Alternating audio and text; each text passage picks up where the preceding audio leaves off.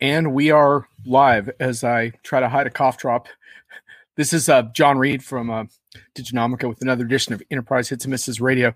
And yeah, it's a little bit of a solo flight today, though. I may have a drop-in guest or two coming. So this is the only Enterprise show without a sponsor, and we'll never friggin' have a sponsor. We want to have frank talk, but there'll also be drop-in guests and surprises because it's pretty unscripted. Having said that, just to kind of give you a quick update, we're going to be talking about B2B content strategy debates and the myth of hyper-personalization for a little while today.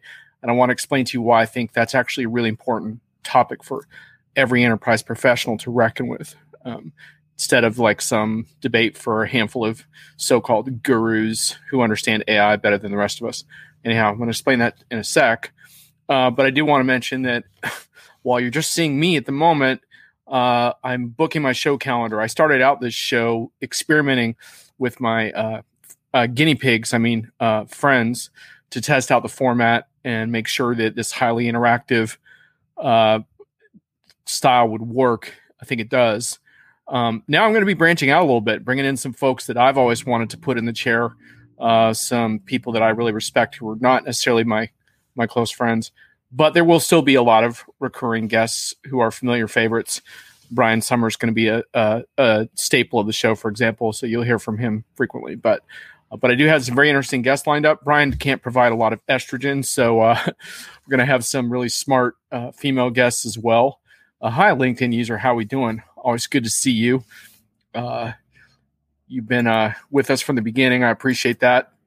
So yeah, I think you're going to really enjoy some of the guests I have lined up. I'm not going to spoil that for you now, but let's just say the next 3 are booked, and pretty soon the next 7 or 8 are going to be booked. It took me a while to kind of get all that sorted, but anyhow, yep, Brian, he's going to be back very frequently. So Brian and I think we have a good thing going, and so he'll be around quite a bit. But I'm going to throw some different people at you as well, because it's just, I think it's interesting to put some other people in the chair also. So that will happen. Anyhow, we may even get a drop in from Brian today. I actually want him to come talk about his latest blog post on modernizing ERP. But we'll see. I have not heard back from Brian, so he might actually be working on an important project this afternoon.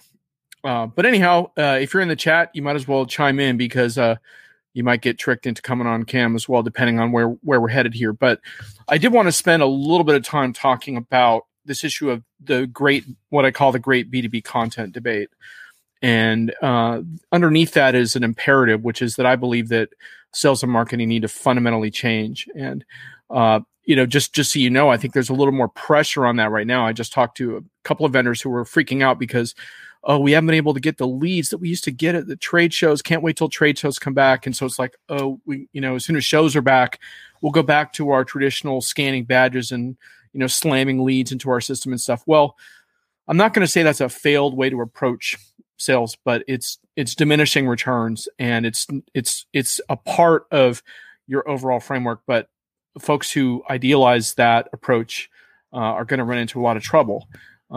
But I do these B2B content strategy sessions at every single level, because it's highly important to individuals as well. Because, for example, whether you're a solopreneur or in your own career, if you don't understand the methodology behind content and community, then no matter how good your skills are, you're going to find yourself shortchanged from a career perspective.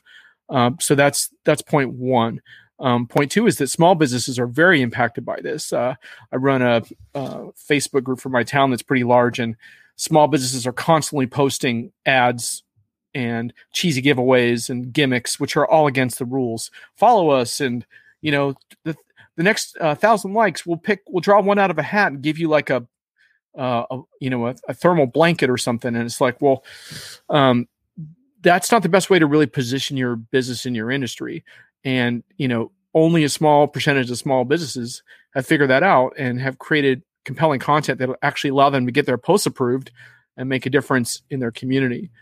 Fundamentally, this is about becoming part of your community in a way that resonates from your expertise, rather than marketing the hell out of that community. So the bottom line is, my view on sales and marketing is that salespeople must become experts and advisors, and marketers need to become journalists and educators.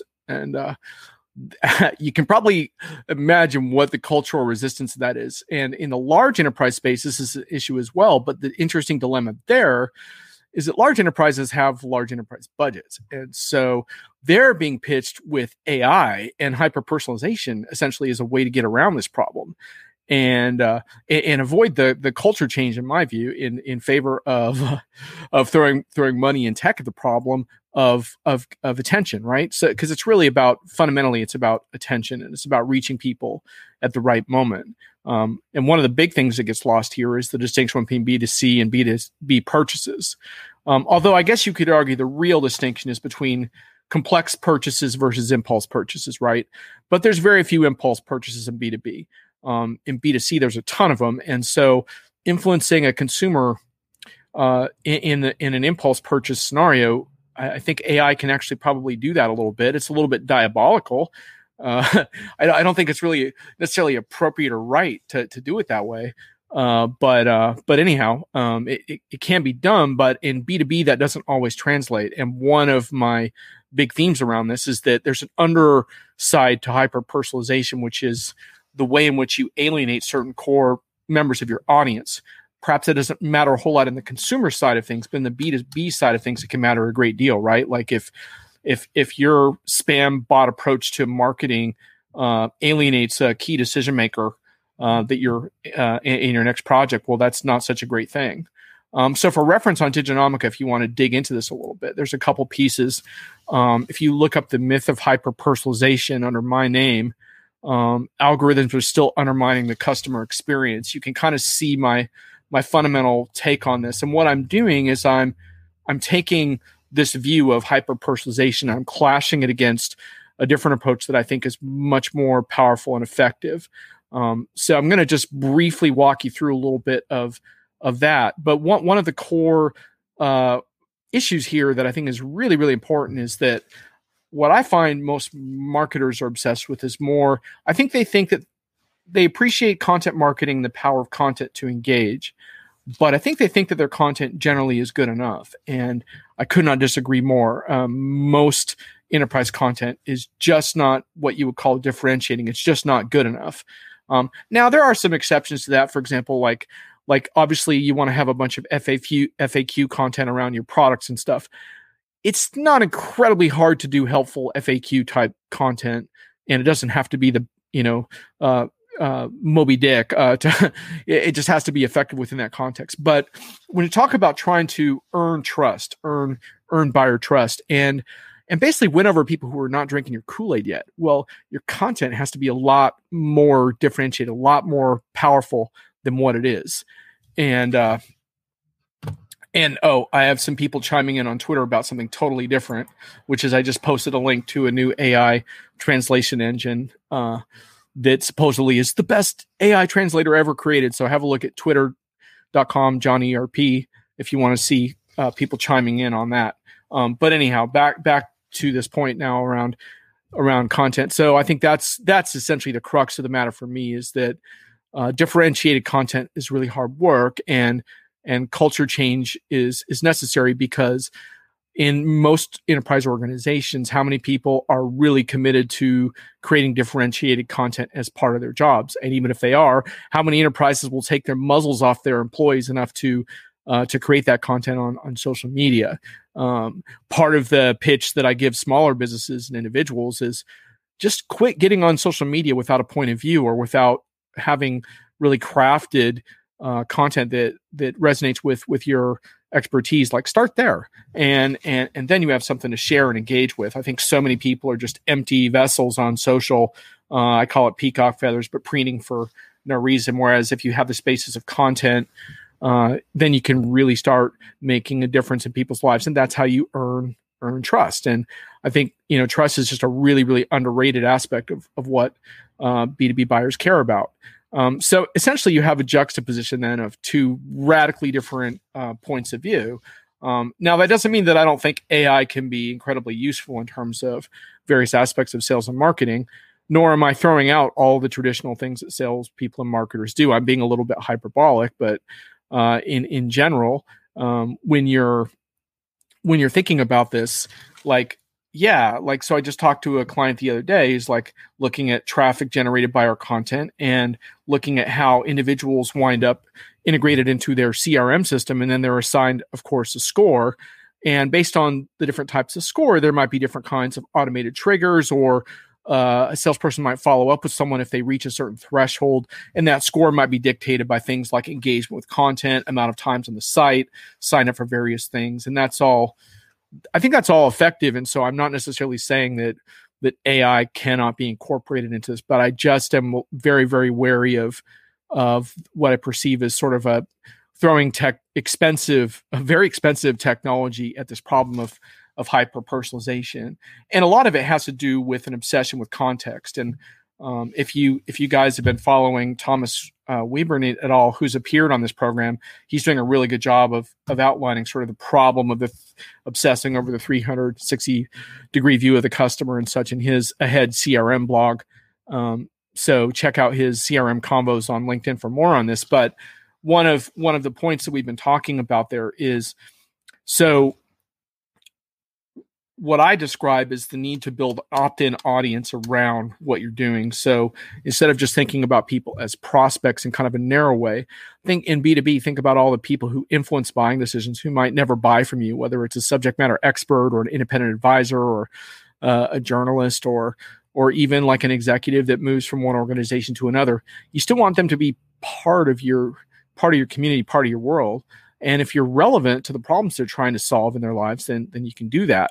And the notion of opt-in communities is the notion that people start opting into what you're doing and sharing data with you. And if you have that, then why do you need to obsess over why you need to reach someone in a particular moment?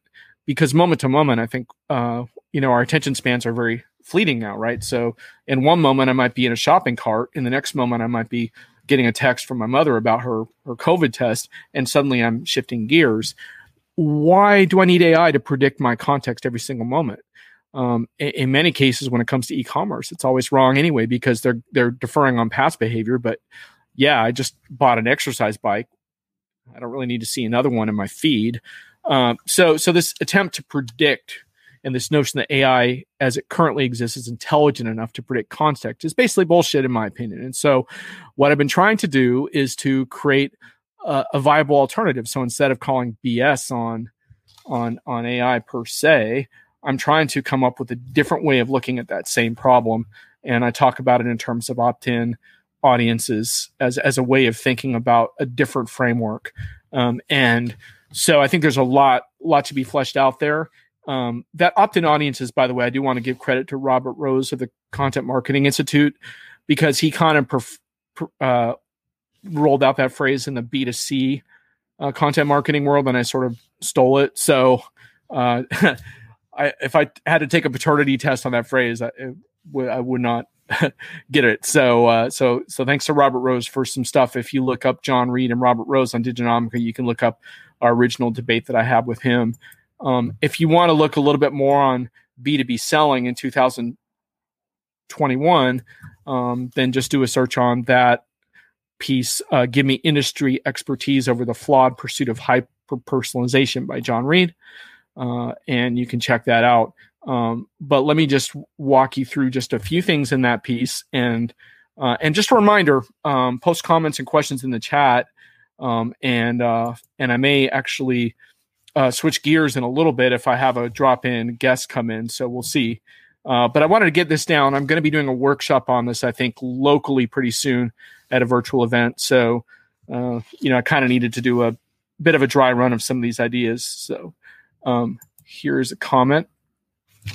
LinkedIn user: how do you differentiate between corporate ambitions, people motivated through performance of an organization, to individuals who've been key in an organization on a lower level of staff engagement? I think it's a little bit tricky too, right? Like, to what extent do you expect people to kind of tie into a corporate brand and corporate mission, versus to what extent do you allow them to go off the reservation and position themselves as experts in their own right and stuff like that? I think what increasingly folks are realizing is that kind of massive retweeting and reposting of corporate brand views is sort of an empty thing to do. And what's much more powerful is having your own employees, like go out there and establish their own particular expertise, but within the context, hopefully, of your overall sort of corporate mission and identity as well, so that there's not necessarily a conflict between the two. Now, granted, some employers don't want to do that, and they have this knee-jerk thing that if you become too successful, then you're going to become a sought-after commodity, and you'll leave them. And look, to some extent, that's true. But I think the smart companies realize that even if someone leaves for being sought after, it's still a draw to other people. Let me speak to that from this piece on B2B selling that I wrote a couple weeks ago. I said, though I don't believe in the magic of hyper-personalization, I do believe in the magic of exceptional content. Content scales in a way relationships don't. Some of the best business relationships you'll ever form stem from content. And today I spoke to a supply chain vendor about getting their experts to buy into this model, which I think pertains to the question we just got in the chat. They're looking at a number of options, including podcast production. And so we talked about how the hardest part of that is culture change. So what are the components that are needed to get back to this question? One is executives need to embrace the cross-organizational imperative of devoting time content, encouraging experts and product leads to create it. Could it become part of their KPIs? It warrants discussion. So leadership needs to take social media muzzles off their experts. Otherwise, there is no authentic community to be built. And that's a really important point around this, because I sometimes use this phrase opt-in audiences. Other times I use the phrase opt-in communities. And I think what we need to acknowledge is that perhaps there's an evolution there where the community is the highest ground of all. And opt-in audiences, an audience implies perhaps a slightly more passive relationship. A community member is an even more active relationship, and they might even be generating some of their own content as well. And one of the very interesting things that comes up around all of this is that, communities in enterprise settings always get a kind of they're sort of like the step children of investment in a sense. It's kind of like investing in community is kind of like investing in training. Like it's one of the last things you do. And if you look at community moderators and community leaders in organizations, a lot of times they're underpaid, undervalued, and they're doing really, really important work managing communities, because if you don't manage communities in a smart way, you end up, kind of silencing the dissenting voices, and suddenly your community is a wet noodle of like corporate views and it empties out. And I could tell you about some vendors that have experienced that the hard way. But one of my foils around all this stuff is Matthew Sweezy from Salesforce. He was a Diginomica partner, by the way, but I got to know him before I even knew he worked for Salesforce. But he wrote a book called The Context Marketing Revolution. He also wrote a podcast series called the Electronic Propaganda Society that I recommend you listen to. It's fantastic listening. But he dropped some eye-watering stats around Salesforce's Trailhead community. Customers who complete the onboarding program and join the Trailblazer community, including Trailhead, buy on average twice as many Salesforce products and remain customers 4 times as long, producing significant overall increases in user adoption and lifetime customer value. If that's not a case to be made around this other approach of building opt-in communities, I don't know what is.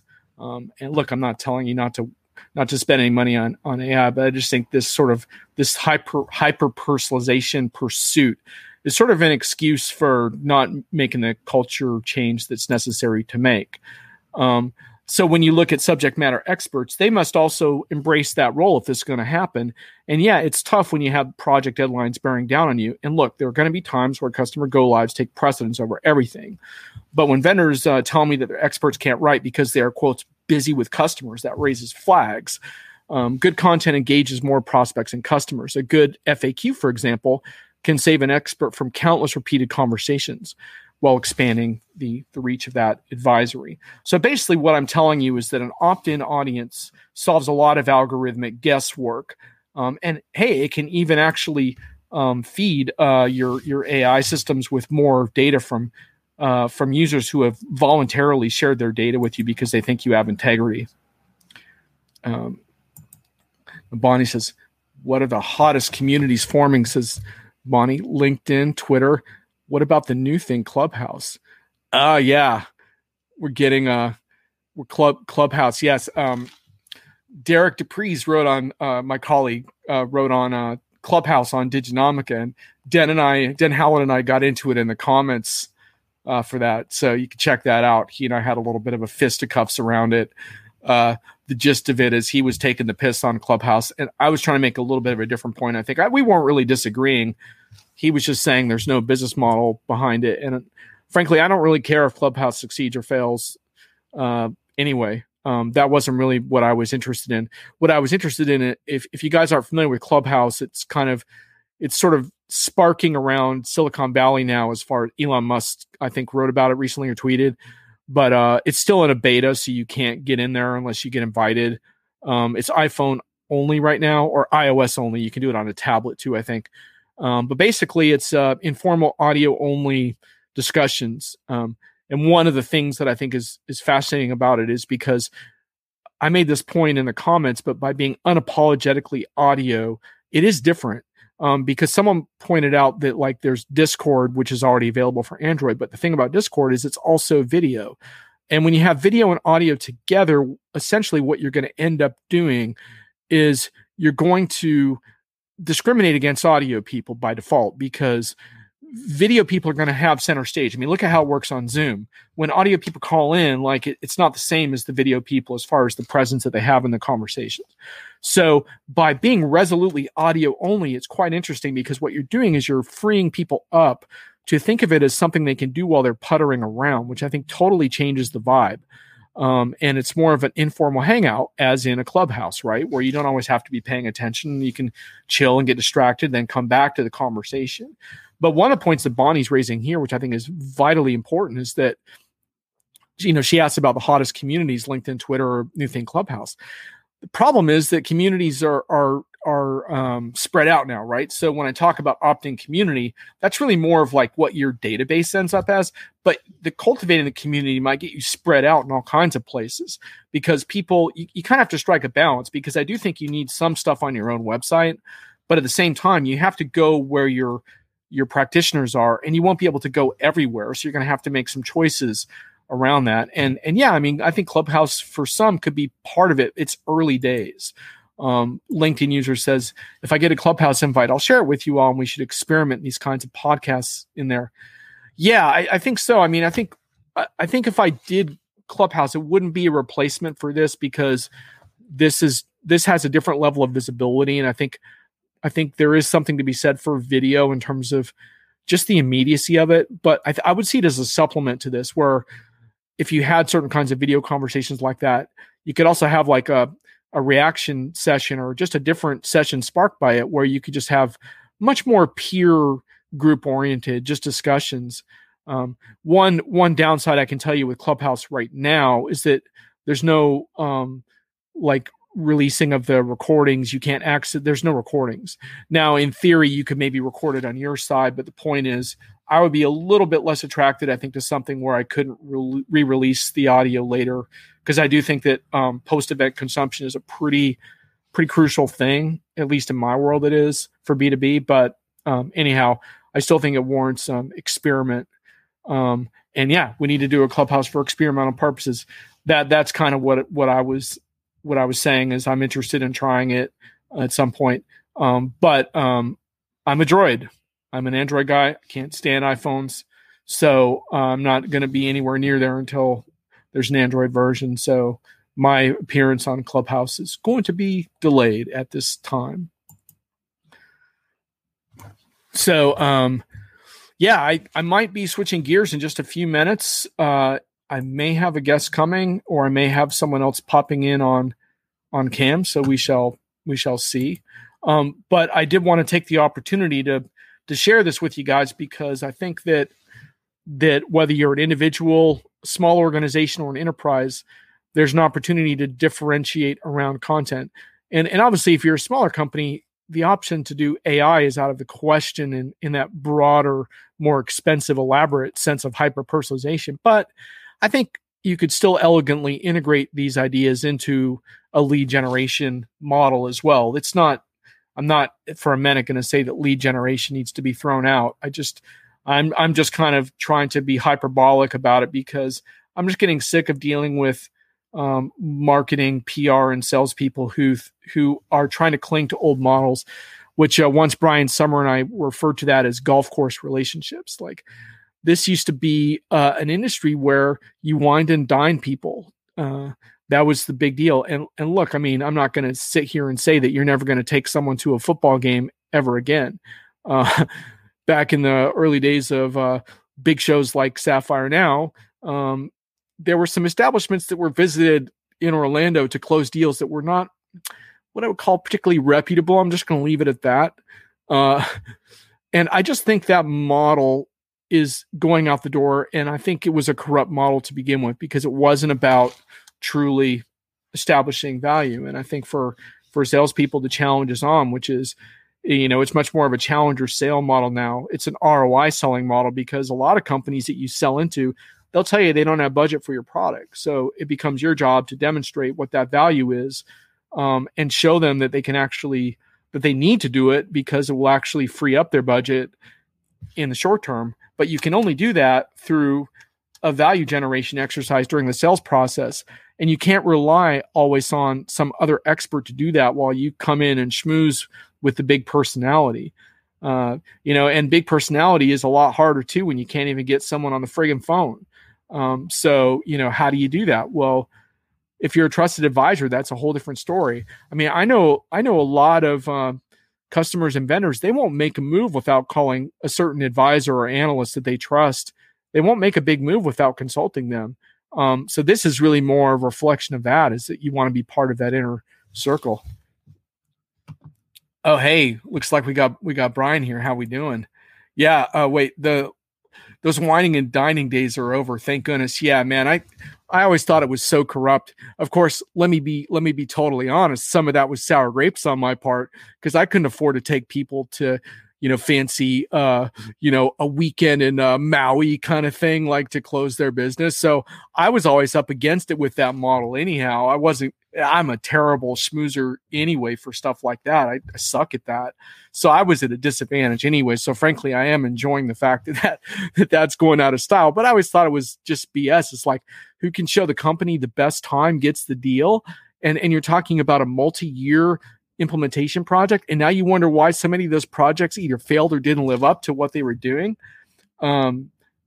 Geez. Hey, Brian, if you're listening, just grab the link from Twitter. I already sent it to you. Just go your Twitter direct messages and just click on that. And once you're on the back end, I'll bring you in. And we're actually going to talk with Brian about modernizing ERP, which fits into a little bit of this discussion, but from a different angle, based on a provocative post that Brian wrote on Diginomica that a lot of readers didn't, I don't think, fully understand. So I really want to get into that with him. So Brian, let me know if you have any trouble finding that link. So yeah, those whining and dining days, the hell with those days, man. I sucked at that. I totally sucked at that. We got Brian. All right, here we go. Returning champion, Brian Summer, back for more. How we doing? I'm okay. I'm here. I actually had some dental work yesterday. I'm not too happy about, but I'm actually speaking, and I'm not all beat up from it, so I feel pretty good. Brian, your audio is a little faint to me. Audience members, are you having any trouble hearing Brian? Let me know. Let me jump on the settings and see if I can adjust that. Live without a net on the video show. Testing 1, 2, 3. And one more thing I'm going to check. Let's see. Asking anyone who's watching, can you just let us know how well you can hear myself and Brian, just so we do a quick sound check? What I hear in my ears isn't always accurate, so.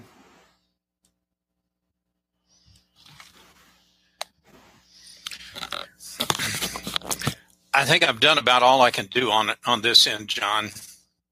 Oh yeah? Okay, let me just see if I can do anything on you on this end. It's getting better. Let me just check on mic settings here. Oh, let me do some other things to knock out all these other apps that are probably chewing up bandwidth. So hold on. Brian, I just jacked your microphone volume up too. Let's see. Test it again. All right. Can you hear me now? I might have distorted you. Let me turn it down a bit. Try again. Well, let's hope it's better now. We'll have to just go with this. Is that okay? Yeah, we're better now. Okay, good. Thanks, Brian. So, sorry, you were saying about your day yesterday. You had a little bit of a doozy of a day. Had a little dental work done. I'm not going to, disturb your listeners and run them off by going through that. So I'll spare that. Well, I hope that this beats the dental chair. The John Reed Enterprise chair should be more comfy. Yeah, the good part of this is I can always just get up and leave here. It's a little different issue when you're in the dentist chair.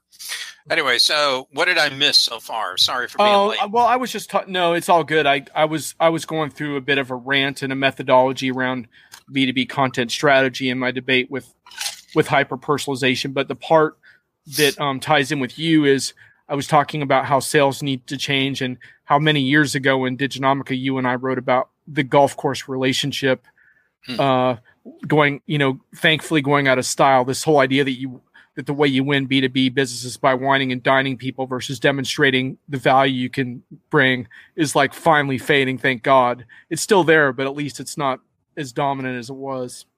Okay. Well, then I just finished a briefing call with a vendor, and what were they doing to me? They were giving me the buzzword fire hose treatment, and all I was getting was one buzzword after another. Like I'm sitting here with a friggin' checklist, to make sure that they cover them all. And at the end of the call, I just gave them some counsel and said, look, guys, people don't want to buy buzzwords. They want to buy a new end state for their company. Tell them where you're going to take them. Tell them what that journey looks like and show and prove to them that you can bring some value along the way. And if you can't do that, then they're not going to listen to you anyway. Maybe for the vendors that, have unlimited expense accounts and obscene gross margins, they can afford to wine and dine, people. But I think the market's moved. There was a whole book called The Challenger Sale. I'm looking at right now. I just talked about that. I'm a big advocate of those approaches. Continue. Yeah, and that's me all the way around. Somebody calls. Okay, it was nice job. Okay, that was my buzzword. Yeah, Challenger Sale. You already guessed my buzzword. Well done. Okay. Well, I'll be watching the mailbox for my prize. But the whole deal was I learned a long, long time ago that my golf game is terrible. So if I'm going to have to sell a big consulting job like back in my Accenture days, I either had to do it based on the level of my personal relationships with folks and my golf game to go with it, or I needed to be a subject matter expert that could justify the highest possible billing rate you could get because of what I know. Well, I choose that one. I chose that all day long. And again, I'm left-handed, so I don't bowl right. I don't golf the correct way. So I made the right choice for me. Yeah, like you and me, we weren't well cut out for that world. Anyhow, I was saying I couldn't afford to take people to Maui, so I was always highly resentful of that business model. Anyhow, but I think one of the importance of the Challenger Sale type methodology now, Brian, is that you can wine and dine people all you want, but you're not in their budget, so they can't afford you, and so you have to. Your job now is to go in and show how you can take the money from their existing budget and transform their circumstance in some way, either by automating or saving money or building out some new revenue stream. So the golf course is irrelevant to that, It's irrelevant. But on the other hand, too, depending on where you're at in the state of the lockdown, you're not going to be taking these people out anyway. They're not. True that. Yeah, I guess we have to. Office. Yeah, true that. We, probably that. But part of what I was saying, Brian, is that a lot of people just can't wait until that model comes back, right? So I was having a conversation yesterday about we can't wait till we get our trade show back and we get all those hot leads again. It's like badge scanning frenzy. And I was trying to tell them, I was like, Well, first of all, it's not come back right away. But second of all, like, you know, you need to start changing your model. It's not like you're never going to do that again, but like relying on that, no.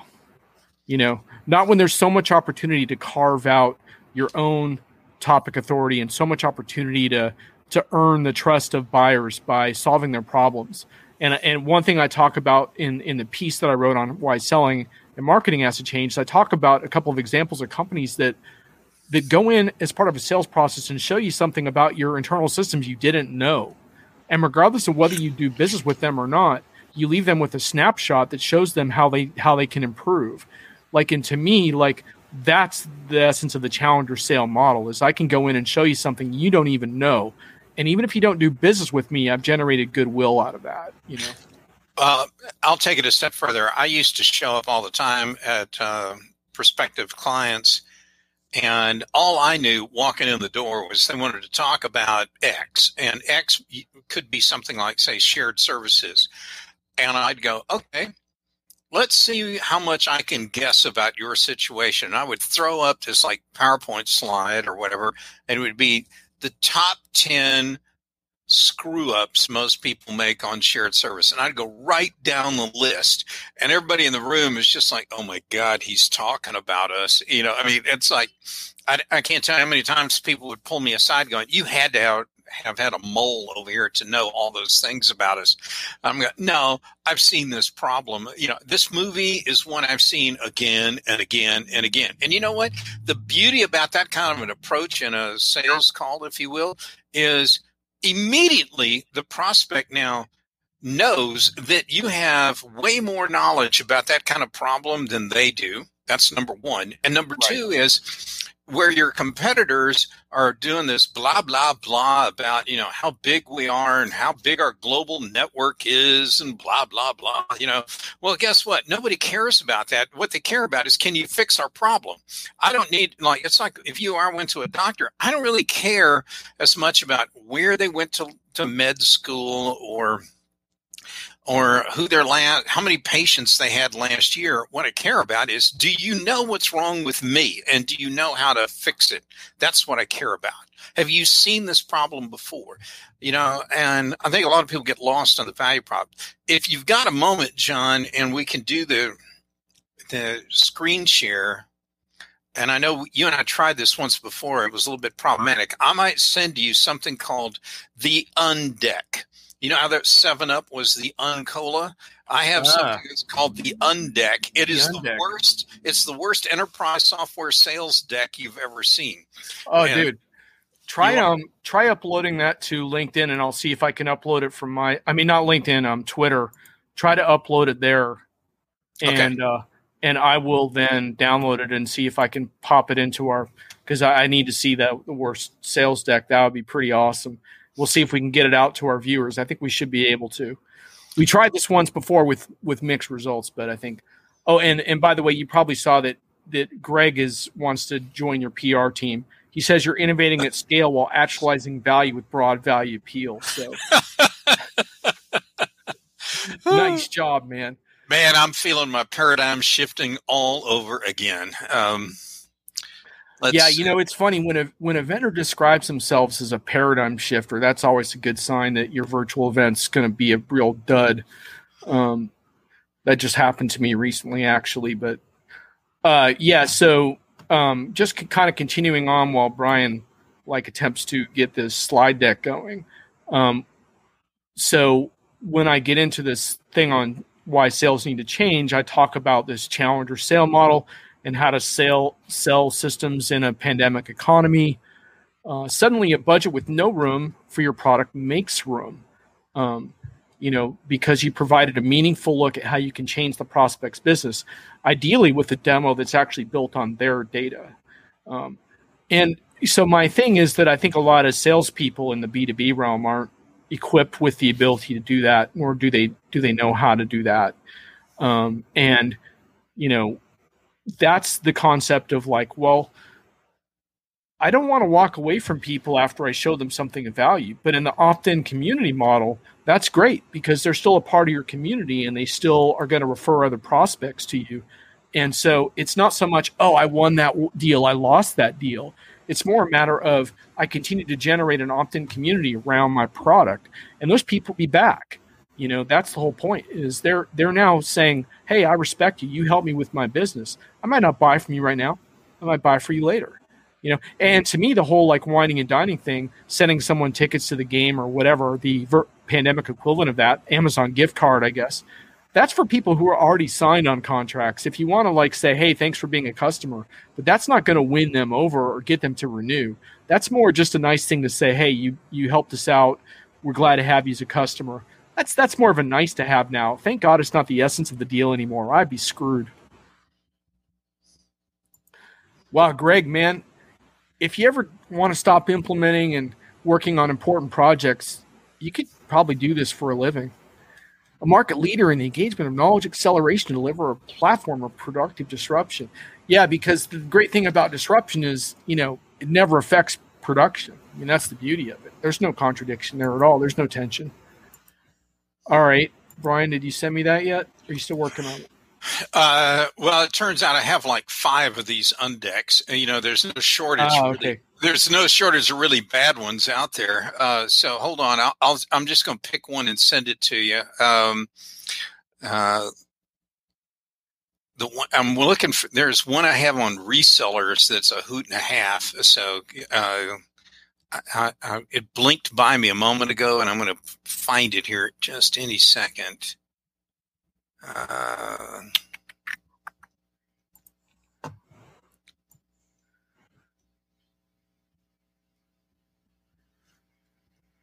Yeah, got her.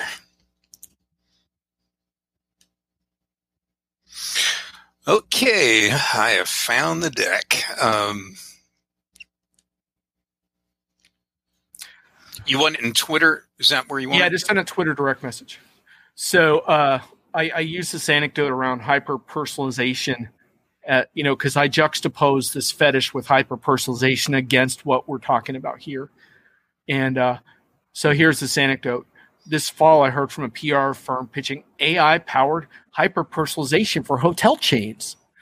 They claim we could avoid searching for our loyalty numbers at hotel check-ins. Instead, I was told AI and ML can help brands solve these challenges by automating hyper-personalized offers. I responded, I'm a member of many loyalty programs. Some are better than others, but none of them have succeeded in the type of hyper-personalization you're describing here. One reason I'm very cynical about this is, even if they have the right data, they think, I don't care if John has never stayed here recreationally before, send him the recreational offer anyhow, because 10% of people like him bite it. I don't care if it bothers him or not. And so my point was, until businesses are willing to change that, we can't really talk about hyper-personalization because it's just too easy to spray and pray. And in B2B, the whole point is that spray and pray is something with a significant downside. In consumers, you can accept collateral damage from a campaign. I'm not so sure you can in B2B, right? Because what if the person they tick off is you, Or what if they tick off Greg Robinette, Greg's not going to greenlight their project if he hates their spam bot and can't get information about their services. Yes, Greg, we can execute this optimal level. I'm not sure if we're at the optimal level right now. I think we're a little bit of a work in progress. Okay, so let me just see if I got your deck yet, Brian. It's not going through on Twitter, but I did send it to you on your email. So. Oh, it's on my email. Okay. Yeah, sorry about that. No, anyway. It's all right. So let me think about how I'm going to do this. So just prattle on for a sec while I figure out how we're going to solve this problem. Okay. All right. Well, folks, I will say this deck that's coming up is, I didn't realize I moved John completely out of the view now. All right. All right. Well, while John's gone, I will tell you, there were a couple of things that did surprise me this week. One had to do with, not even IT analysts, we can agree on everything. And there sure were some differences of opinion on the Soluna, Synovia, SAP kind of stuff this week.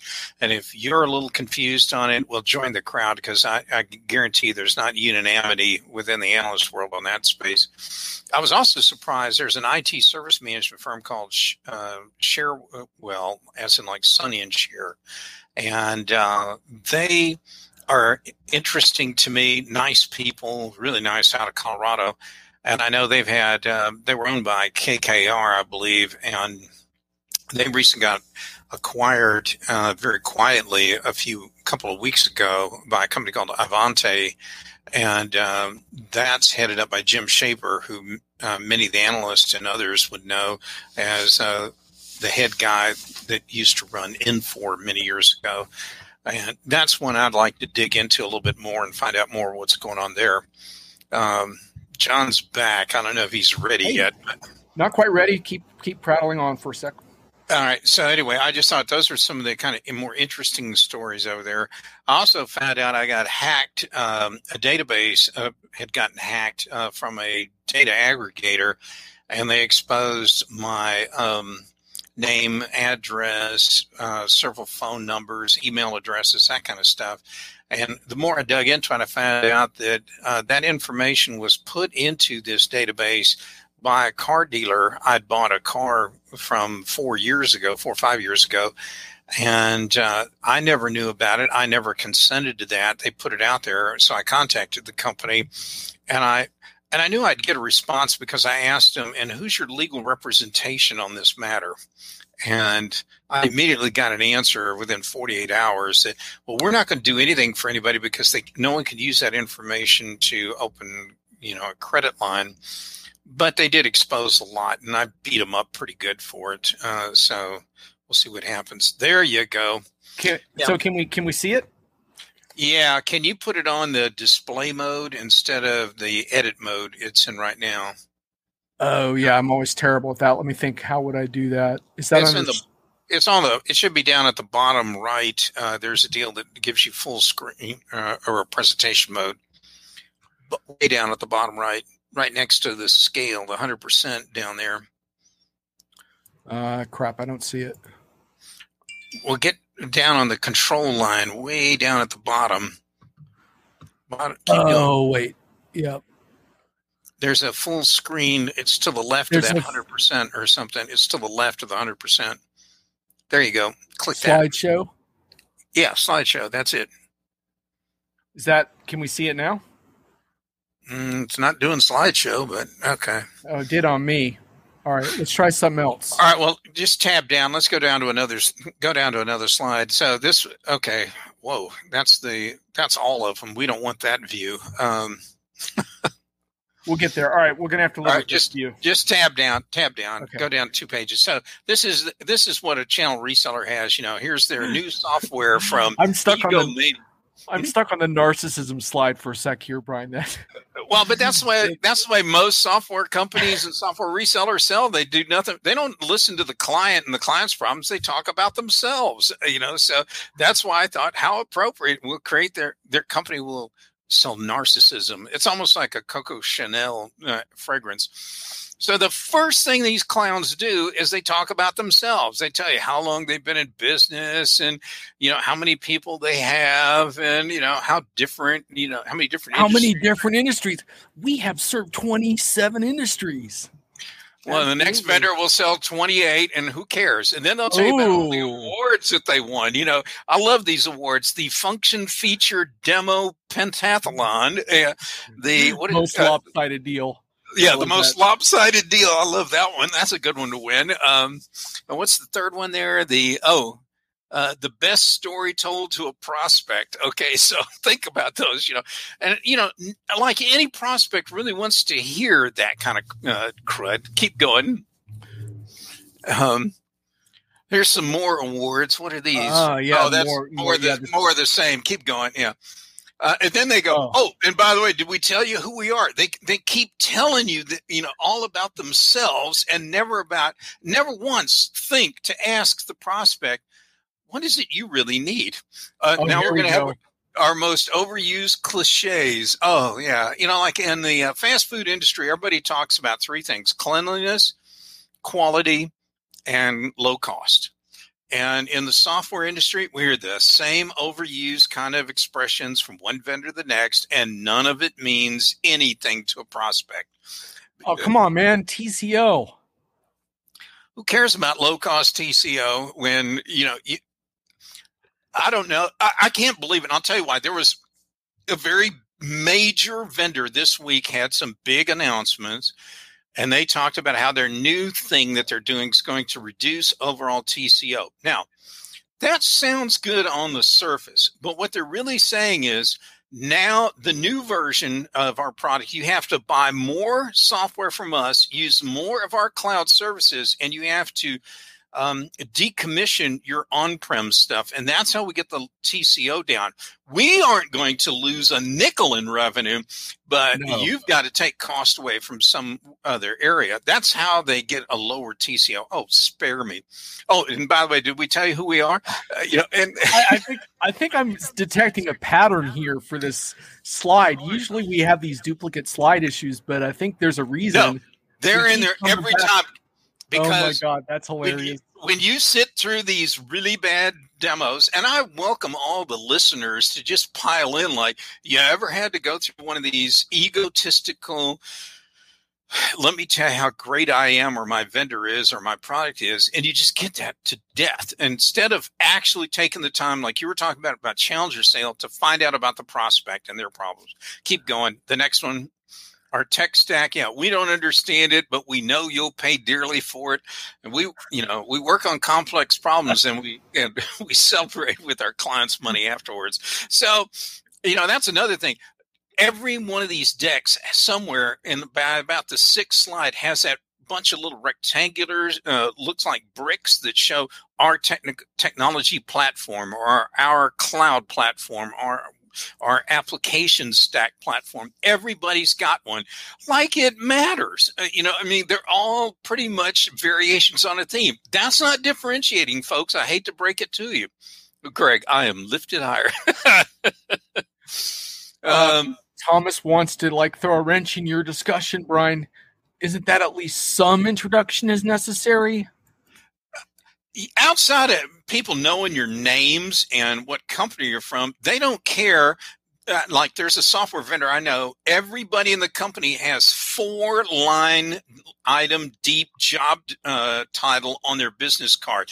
I mean, who needs to know that you're the executive associate vice president of the Mid-Atlantic region of the vending machine subvertical, second in command? I don't care. All I want to know is, can you solve my business problem? So Brian, how do you feel about the logo slide?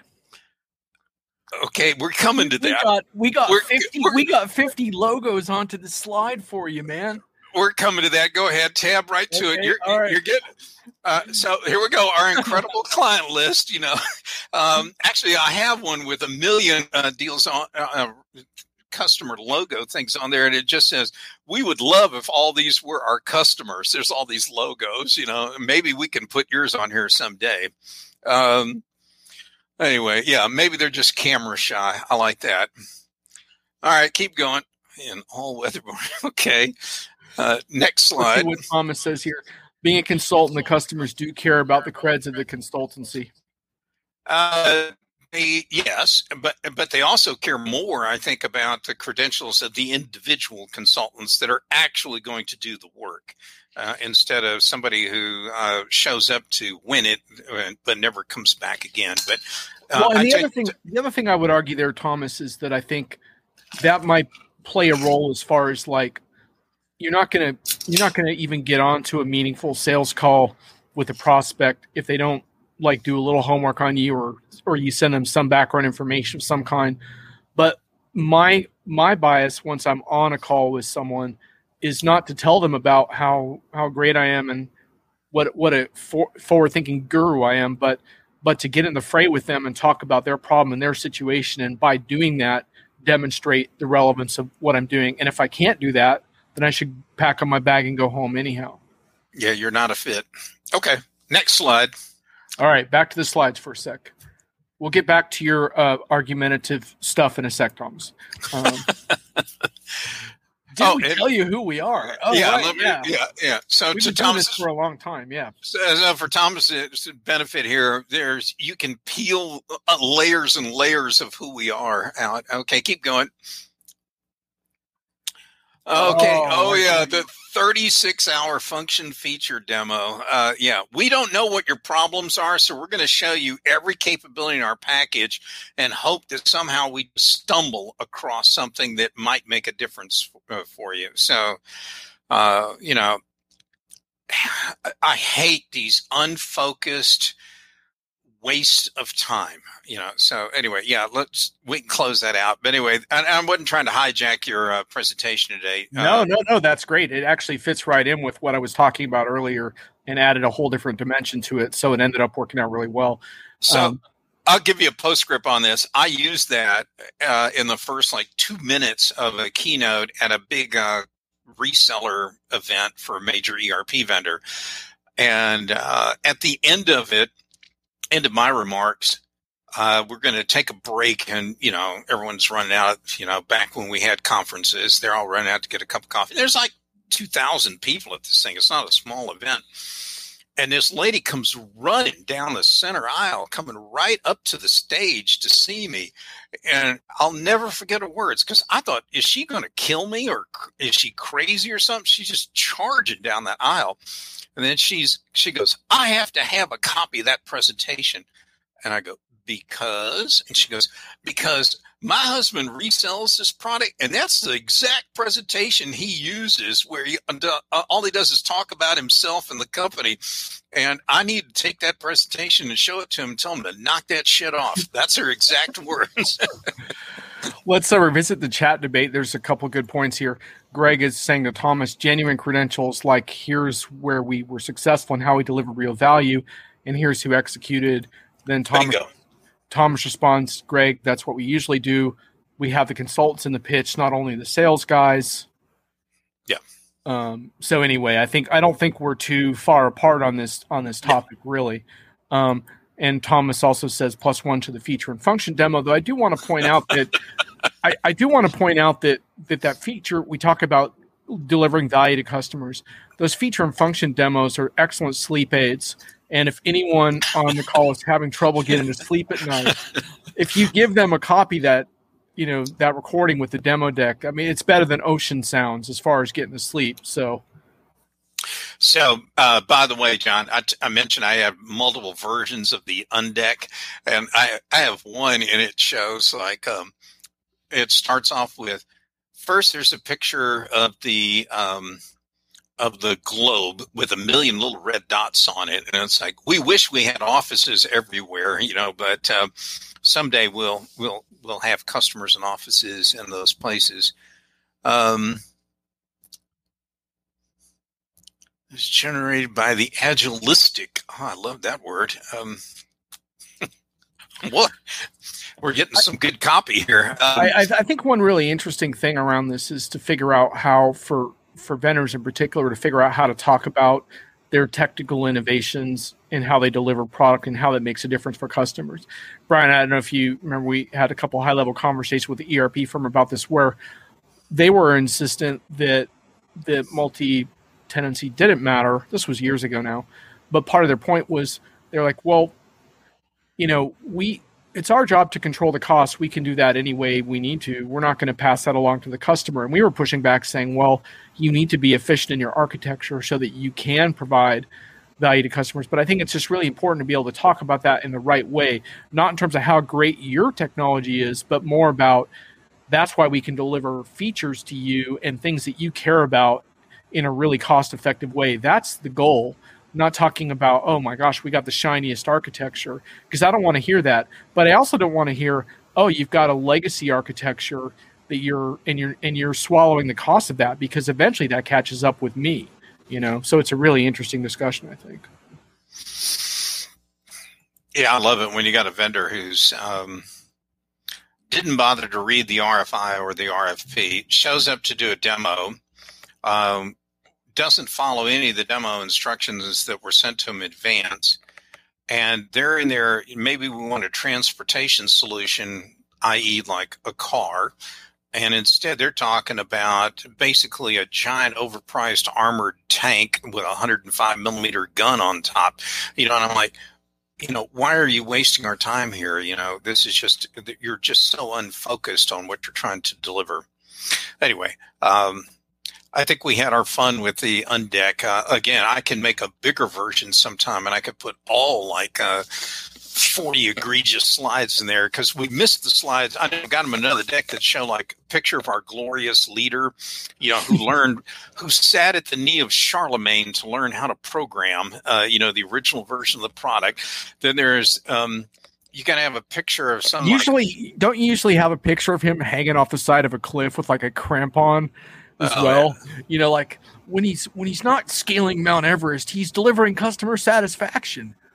Yeah, that's a good one. I also like all the ones with people in sailboats. I don't know what sailing has anything to do with slamming code, but whatever. We get a lot of you see a lot of those CO pictures too. And I'm not picking on anybody. I'm saying I see a lot of them from several companies, and they're glorious leaders. Anyway, but frankly, I sit with the clients.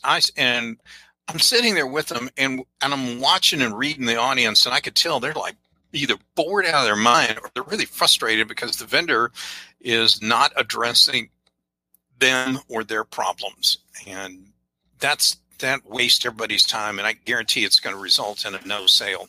Brian, weren't you telling me about a classic Factory of the Future sales pitch where the vendor brought out this super archaic technology to demo? Oh my God. Yeah. That was about 2 years ago. And we had sent them very explicit material about what they're interested in, including a digital fingerprint. They wanted to know from the moment something hit their receiving dock till it went out on the shipping dock. They want to know everybody touched it. So just to be clear to the listeners, you were working with a customer to help them manage vendor selection for Correct. A Factory of the Future. So anyway, continue. So they had three major ERP vendors. They had pieces of three major vendor solutions in there, and they thought, well, we've heard all this great stuff about IoT and Factory of the Future and Fourth Industrial Revolution from all three of these vendors. Let's put them on the short list as well and have them come into demo. Well, we knew we were in for trouble because the first vendor showed up, and the client project team only had 8 or 10 people on it, and the first vendor showed up with right at 25 people from their firm to come in for a one-day demo. So we knew got a problem here. Another one comes in, and we ask them for show us all this advanced technology you're going to put to bear on the shop floor. And they pulled out a Telzon reader from 1999. I mean, this thing reads barcodes. That's what it does. That was it. And we're going, that's, this is our advanced deal. And the guy couldn't even get it to work. He could not make the connection to the ERP software in the demo. The next guy's coming, oh yeah, we got all that Factory of the Future stuff. We got everything. I mean to tell you, it's incredible what we got. It's fascinating. What does he pull out? A Telzon handheld reader. And that was it. That's all they had was a barcode reader. All three vendors. That was the extent of their pre-configured advanced technology. One of my clients was so livid. He stood up when he saw one of those barcode readers come out, and he goes, when I was over at, and he rattled a competitor's name, another aerospace firm, in 10 or 12 years ago, he goes, I went out and bought some of those things, and I enabled barcode back then. And this is all you've been able to do in 10 years? And he goes, where's the RFID and everything else? He goes, since you have nothing, I have no reason to waste my time with it. He just turned around and walked out the room, and that was the end to end for the whole demo. So I kind of knew I don't have to work too hard to convince the client we should drop them off the short list. That one was going to go away pretty quick.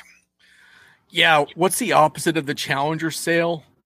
The unable to challenge sale. No, I think that's the challenged sale. Oh my goodness, yes. Oh, that's just brutal. But here's the best of all of this stuff, John.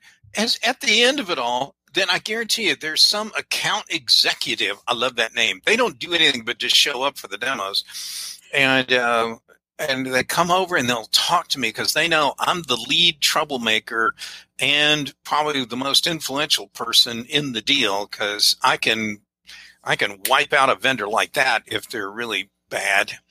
And they're coming over and like, Brian, I think we did a fantastic job, don't you? I'm like, I don't know what meeting you were in, but no, you didn't. And then, well, what could we do better? You know, I'm like, well, you could do the whole thing all over, but my class is not going to give you that time. Anyway, I just hate the AE who wants to try and salvage something. And I get it if there's some legitimate things that maybe there were some open items that we had on a point sheet, but when you just blow it from start to finish, there's nothing that can salvage that. Nothing I can do or anybody can do.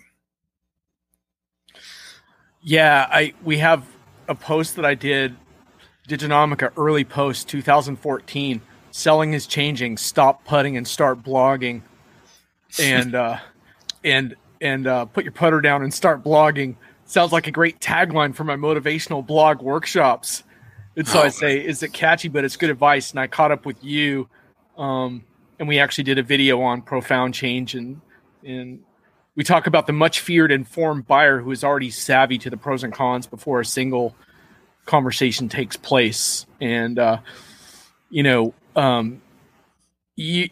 said in that, you talked about the context of the Challenger sale and how you see buyers who are as well informed on pricing and functionality as the people in the room, which it kind of explains the situation you just described with the barcode readers, where the buyer was ahead of the vendors. Really interesting. Oh, yeah. And I often find that the vendor's marketing department that's been, pushing all kinds of great slideware and messaging to like the CEO to use at user conferences and other kinds of venues, they may be 2 years in front of where the product actually is and what the field organization has access to for demo perspectives. So there can be some real disconnects there. I also want to say, in all fairness, clients also aren't free of original sin either. So they can do some things that I'm sure, any of the software vendors listening in on this, I don't want them to think that all I do is just make vendors' lives difficult. I have my hands full trying to get clients to behave in an ethical, straight up and fair fashion as well. And thankfully, most of them are really good, believe it or not. And I know I will never let a client just call in vendors just because they're just looking for some free ideas and then with no intention of using them. That's just not the ethical thing to do. If you're not going to bring them in an open-minded way, then you shouldn't do it at all. Very good. So before we wrap up, you put a post on Diginomica. We don't have time to get into the entire thrust of it. Oh, wait, Thomas wants to say one thing first. Oftentimes the client just wants to do the same old thing with new software. True that. Yep. So anyway, you put on a post. We're not going to get into all of it today because there's a lot there, but I recommend folks check it out. Time changes and the impact on ERP, accounting, and business practices. And if you want to get a little bit of a flavor for some of this, check out the last week's discussion Brian and I had about Factory of the Future, because some of it comes down to Brian describing how ERP cost accounting isn't really going to be able to keep up with the Factory of the Future in terms of you have to rethink time increments, the precision that you want in your costs, basically more real-time cost accounting. Brian, you can go into a little more detail on your point there, but it was interesting because we also had a reader push back on that. So I want to give you a chance to respond to a couple of the pushbacks you got on that as well. Well, I think the bottom line is I just argued that we've had decades or centuries of some very fixed time things, like what's a pay period. It's often a negotiated deal between employers and employees, because payroll has traditionally been a very difficult and expensive thing to process. But employees, if you don't pay them every week or 2 weeks, they're going to want to seek greener pastures elsewhere where they can get paid in a timely fashion. So we know that. And you pointed out that in the gig economy, some people are getting paid every day.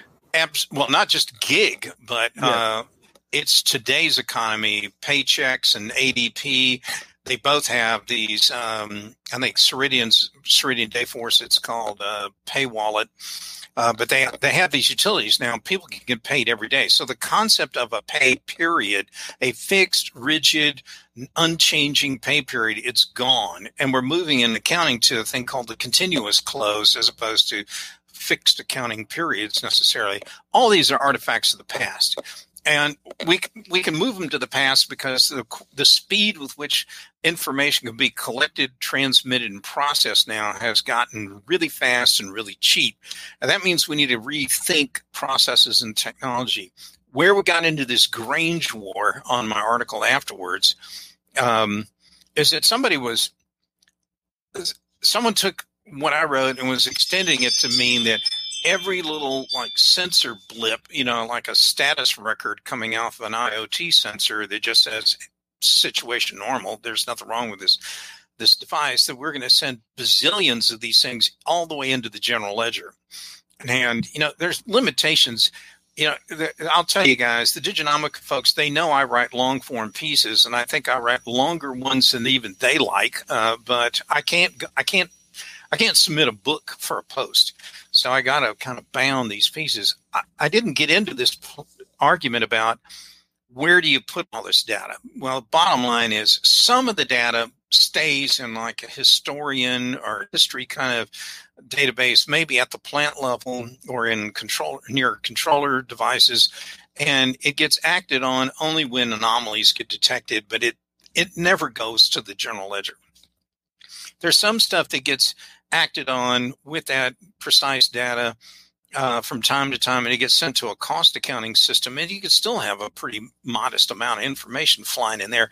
And there are a few events that will go all the way to the general ledger, but we have to think in terms of like either subledgers, to use an accounting term, or a data warehouse or repository for some of the other stuff. Regardless, a lot of this depends on the kind of business you're in, how many bazillion steps are in your production process and so forth. You got to come up with an architecture that works for your firm. But the bottom line, though, is it's the measurement windows are shrinking, and that creates an opportunity for you guys to come up with more precise ways to figure out, are we making money on individual batches, products, product lines, to customers, whatever. That's what you really get out of the benefit from it. So I just want people to look at the benefit option.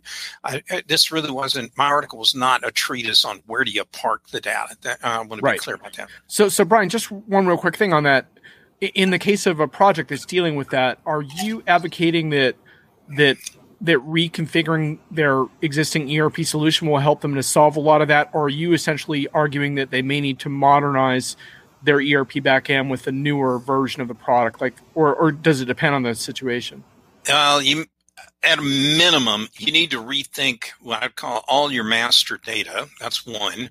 Right. You need to rethink what kind of information and dashboards, management reports, analytics, and everything else you're going to want out of something like cost accounting. You probably have to rethink how you do inventory accounting. You may want to think about, if we're going to create P&Ls by customer, by product, by whatever, how are we going to stitch together the revenue from like the sales side of the house with this detailed cost data?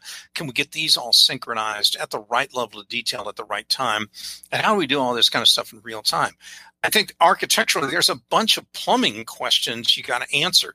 You can't just do a packagectomy and pop out an older version of ERP and not change anything functionally about it and expect that all this is going to, auto magically, to use your favorite word, John. I don't know if that was one of your mystery words for today, but if it's going to, okay, thank you for that. But it's not going to you're not going to get the benefit you want unless you think through all these other things. And a classic one you got to worry about is even something as dull, as intercompany accounting could change as well, depending on how you're going to move this stuff around. Yeah, and just for our listeners, Brian has now successfully rebutted the comments on his piece, but you may want to check it out on Diginomica. The name of the piece is Time Changes and the Impact on ERP Accounting and Business Practices, or you could do a search Brian Sommer Diginomica. It'll pop right up. And the thing I wanted to just frame here for the listeners is we don't have a chance for a deep discussion today, but where I see this being important for everyone to talk about is that this sort of frames a debate between for those who are embracing some type of transformation, which obviously needs to be process, culture, and tech in their industry. There are different competing models on how to do that. And one is ring fencing your ERP system because it's a legacy architecture anyway, and focusing on customer facing applications and pursuits, but which is obviously heavily advocated by CRM vendors and such. But then, of course, there's a different argument that a lot of ERP vendors make, which is you need to modernize your ERP and think about what modern ERP looks like. And there's no one right answer to all these questions because it's very customer specific. And I would never advocate that customers need to upgrade their software by definition to make transformations happen. I think that's that's why people like Brian are in business, because they need to advise customers on exactly what their situation is. But it's a very, very important debate, I think, for people to have. And the only thing I would add to that is that I do believe quite strongly that the future of ERP is mostly cloud and definitely industry. So in other words, what Brian's talking about here, it's not going to work well if the ERP is not designed for your industry, and if you have a proprietary industry system that's holding a bunch of data that the ERP system needs in order to make these kinds of the incremental changes, whether it's real time or near real time or what have you. To me, that's the future, is to figure out how these data sets can be better aligned and integrated. And to Brian's point, some of that's a master data problem as well. To me, that's the conversations customers have to have. It's not as simple as, oh, we want to change our process in this way. You have to think about all these implications as well. So anyway. Yeah. To that, I would add, the way your company makes, if you're in a products-based company, the way you make your product probably isn't going to fundamentally change in a major way. It's if I got better information and more information, could I make better decisions around like which customers are actually even, do we really even know how much profitability a specific plant or operation is responsible for? And do we really understand what the fully loaded costs are at each individual facility? And should we make macro level adjustments to move our production around to other different facilities to get better financial results as a company? You can't do that at a lot of companies because you don't even have the basic data and you don't have reliable kind of cost information to make those decisions. As amazing as that statement sounds, in this day and age, that is often quite true. So yeah. I would agree. We've got all kinds of opportunity to do all kinds of digitalization stuff. But if your firm is only borderline functional right now compared to dysfunctional, you're not even at process excellent yet, let alone to be thinking about having some kind of industry transformation impact. You got some crawl before you walk kind of problems you got to deal with. And I'm not sure fixing or replacing the ERP is always the first step you go to. You need a plan first, and you really need to think this out. It's like building a house that you got plumbing, electric, and everything else to worry about. Businesses are just as complex, and you got to sort out and figure out what makes sense to start with in this firm. Yeah, and to your point around the end customer, they have to own their transformation, and they have to figure out what those proper next steps are, because too often I find customers buying into a particular vendor's version of transformation, which is not necessarily the one they should be adopting. And LinkedIn user says, would love to create a better environmental landscape for the big corporates. We could really do with an IT reset where help desks are reevaluated using basic chatbots, use a data scientist to analyze the results of something relevant. That's the dream of, in my mind, if you talk about the proper use of AI and automation technology, is make the mundane stuff as automated as possible, and then provide real human intervention and services where it's needed the most. But to Brian's point, I think we're a long way off from a lot of those things. For example, how many enterprises are really deploying their best people to serve their most profitable customers? Not very many, because they don't know who their most profitable customers are. And, so that's I think part of the issue here. But anyway. Yeah. Well, I know you didn't want to debate the whole thing, so I think we're starting to debate the whole thing. I think we're just about ready. Unless you have a final word, I think we'll sign off for the day. No, I think we're pretty much there. Thanks for that masterful slide demonstration, Brian, and appreciate the audience bearing with us while we did that on the fly. I think we give ourselves a B- there for presentation on that, but at least you did see the slides, so that's something. But yeah, so just so you guys know, I am going to be continuing to do this Fridays, just about 4 p.m. Eastern time every Friday. The start time might vary slightly certain weeks, and Brian will be coming back regular. My next few guests are not Brian, so it's possible we will do a special Brian Summer day on another day if we think of something that we really want to do. So if that happens, you'll just have to keep your eyes out, because your LinkedIn Live notification will be your best asset. But I'll try to put that out a few days in advance so you can see it on the feed. Anyhow, thanks to all of you in the feed for commenting. And thanks. We got the good feedback on your slides, Brian. So definitely a lot of interest in a further deck. And I just wish I'd have had. I wish I'd have known I was going to do that, because I would have made a collage one that would have been where I got the best parts of a whole bunch of them, or the worst parts of a bunch of them, however you want to look at it.